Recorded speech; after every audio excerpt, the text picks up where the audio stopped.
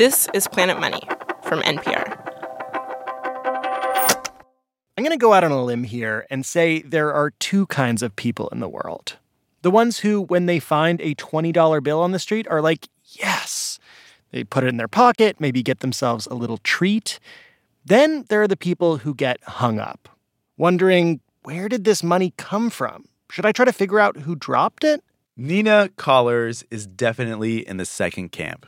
And a version of that little dilemma happened to her not too long ago when she bought a coffee machine.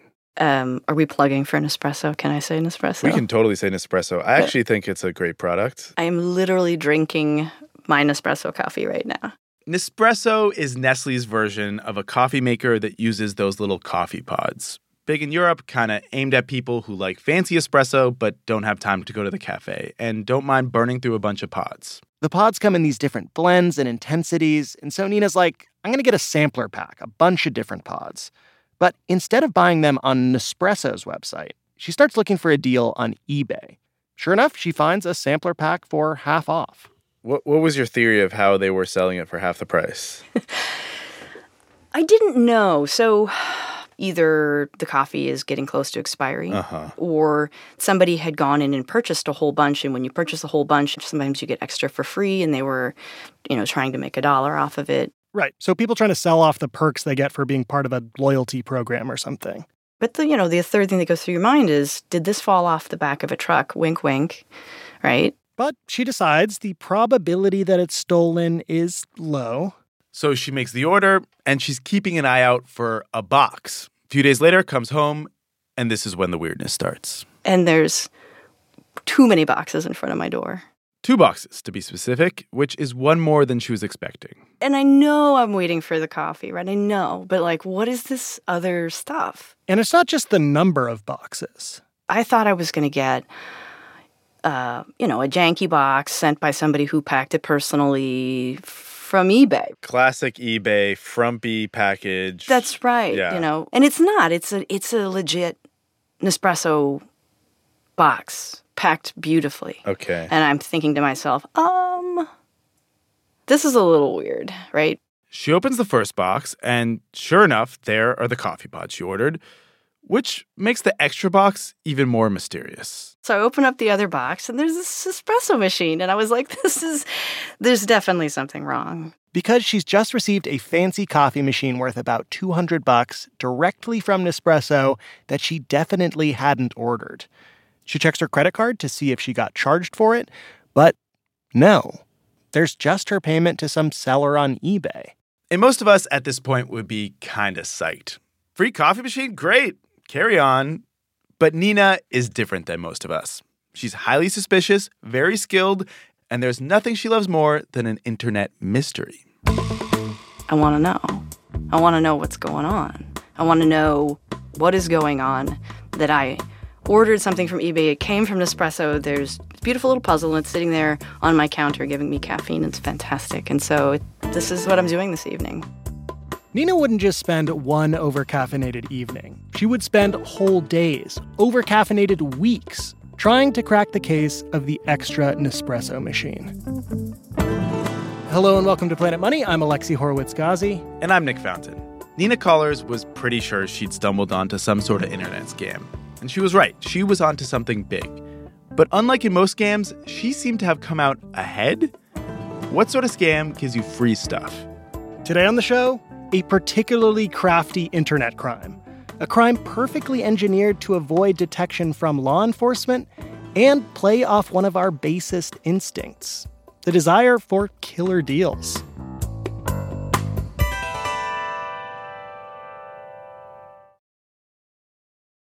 Say you are an internet criminal.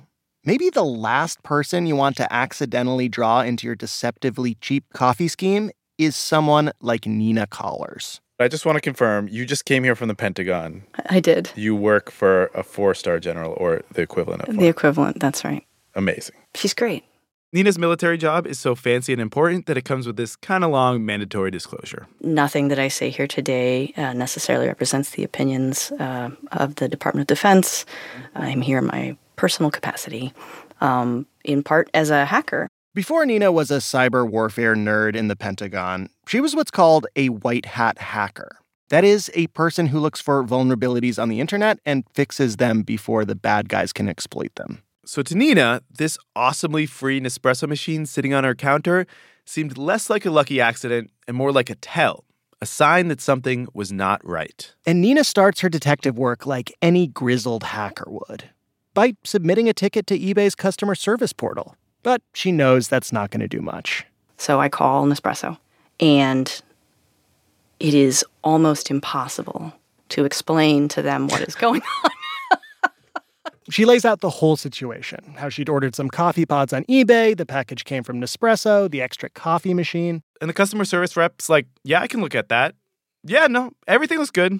Everything's paid for. You got this espresso machine and this coffee. Nina knows that she made her order on eBay, but the Nespresso rep is telling her that they have an order in their system in her name for both the coffee pods and the machine, fully paid for at full price.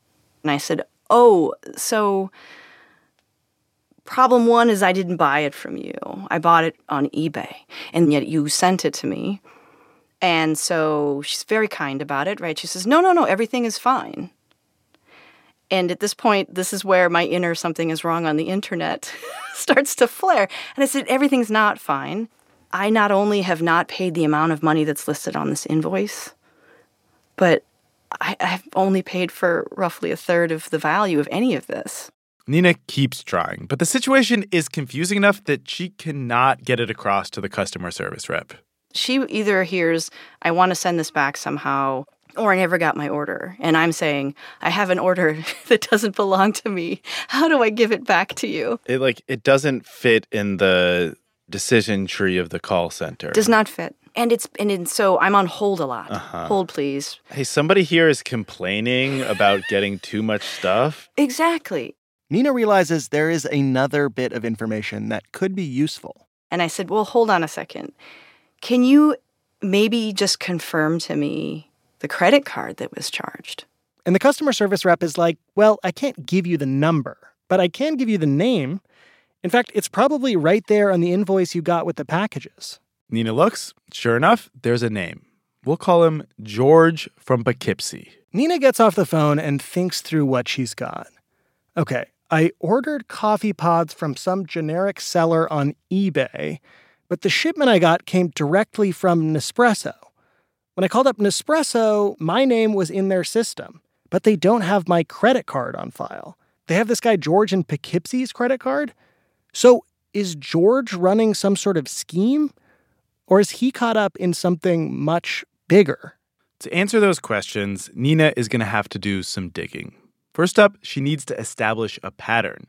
If she orders again and George pays, then he is the primary suspect. But if it comes from a different cardholder, then George is probably just a bit player. She looks on eBay, and there are a ton of listings for discount pods.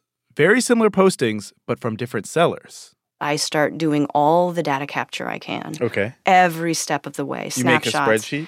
I make a spreadsheet. Oh, I love it. I set up an automated search on eBay to coordinate it to try and neck down. There's a lot of folks just selling capsules on eBay, and perfectly legitimately, frankly.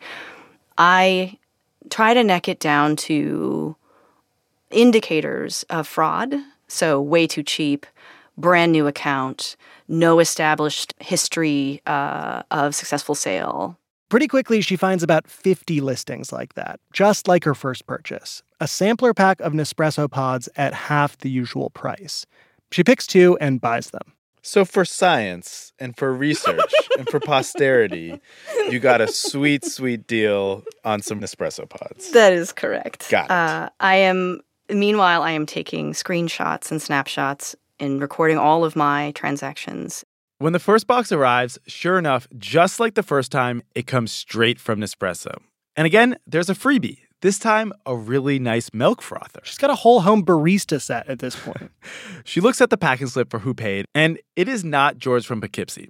He seems to be off the hook. Then she gets the next box in the mail. Also from Nespresso, also not paid for by George. And this time, there's double the coffee that she ordered. So there is definitely a pattern here. And yes, Nina is going through a lot of effort to try to unmask a scam that so far she's only benefiting from. But remember, she's slamming like 6 cups of Nespresso a day. And with each order, she's getting closer and closer to an answer. I go ahead and make another additional purchase. Okay. And when I did that, the coolest thing happened. Yeah. The fraudster couldn't fulfill the order. Huh. And decides to write me a note. And let's see if I have it says, "Hello, friend," which I thought was a very kind thing to say. Sure. First, thanks a lot because you choose my listing to buy. Then it says, "My mom has sick on hospital now. Oh, no. So I can find any other item in best condition to ship to you, and I have to go to the hospital with her now, so I hope that you can understand for me and let me cancel odor. Thank you and God bless you." Nina writes back, says, "I'm really sorry to hear that about your mom." But no response.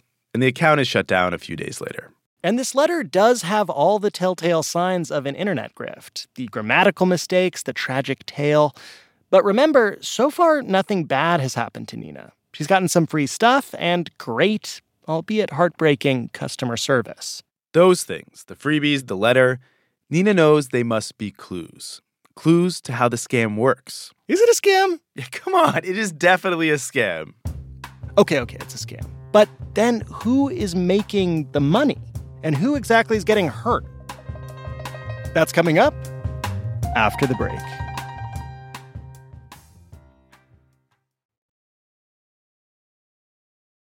Fundamentally, the case of the extra Nespresso machine is a credit card scam.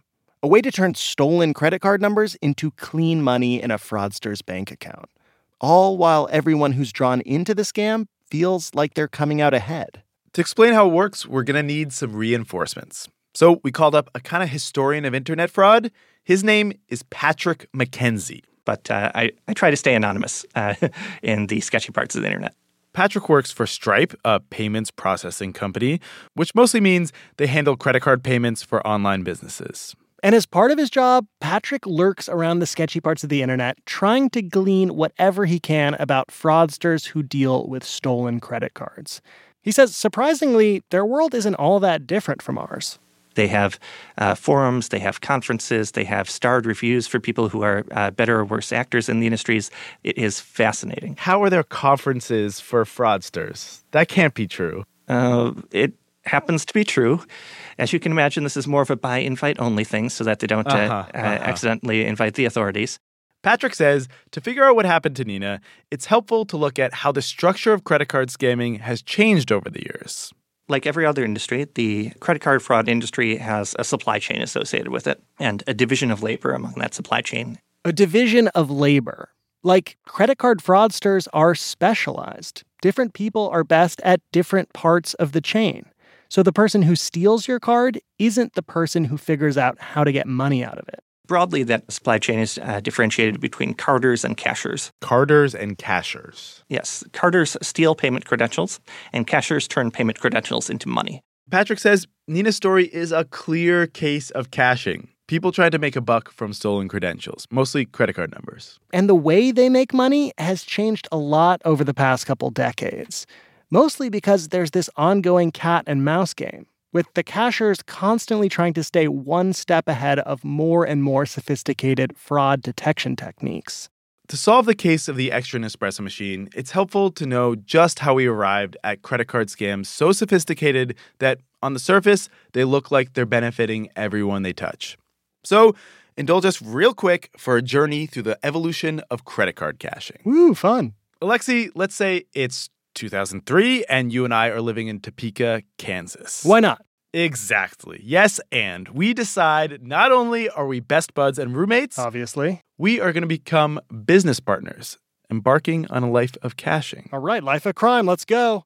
First thing we're going to have to do is find ourselves some stolen credit card numbers, which we can buy in bulk off any number of sketchy websites. And then we get to work.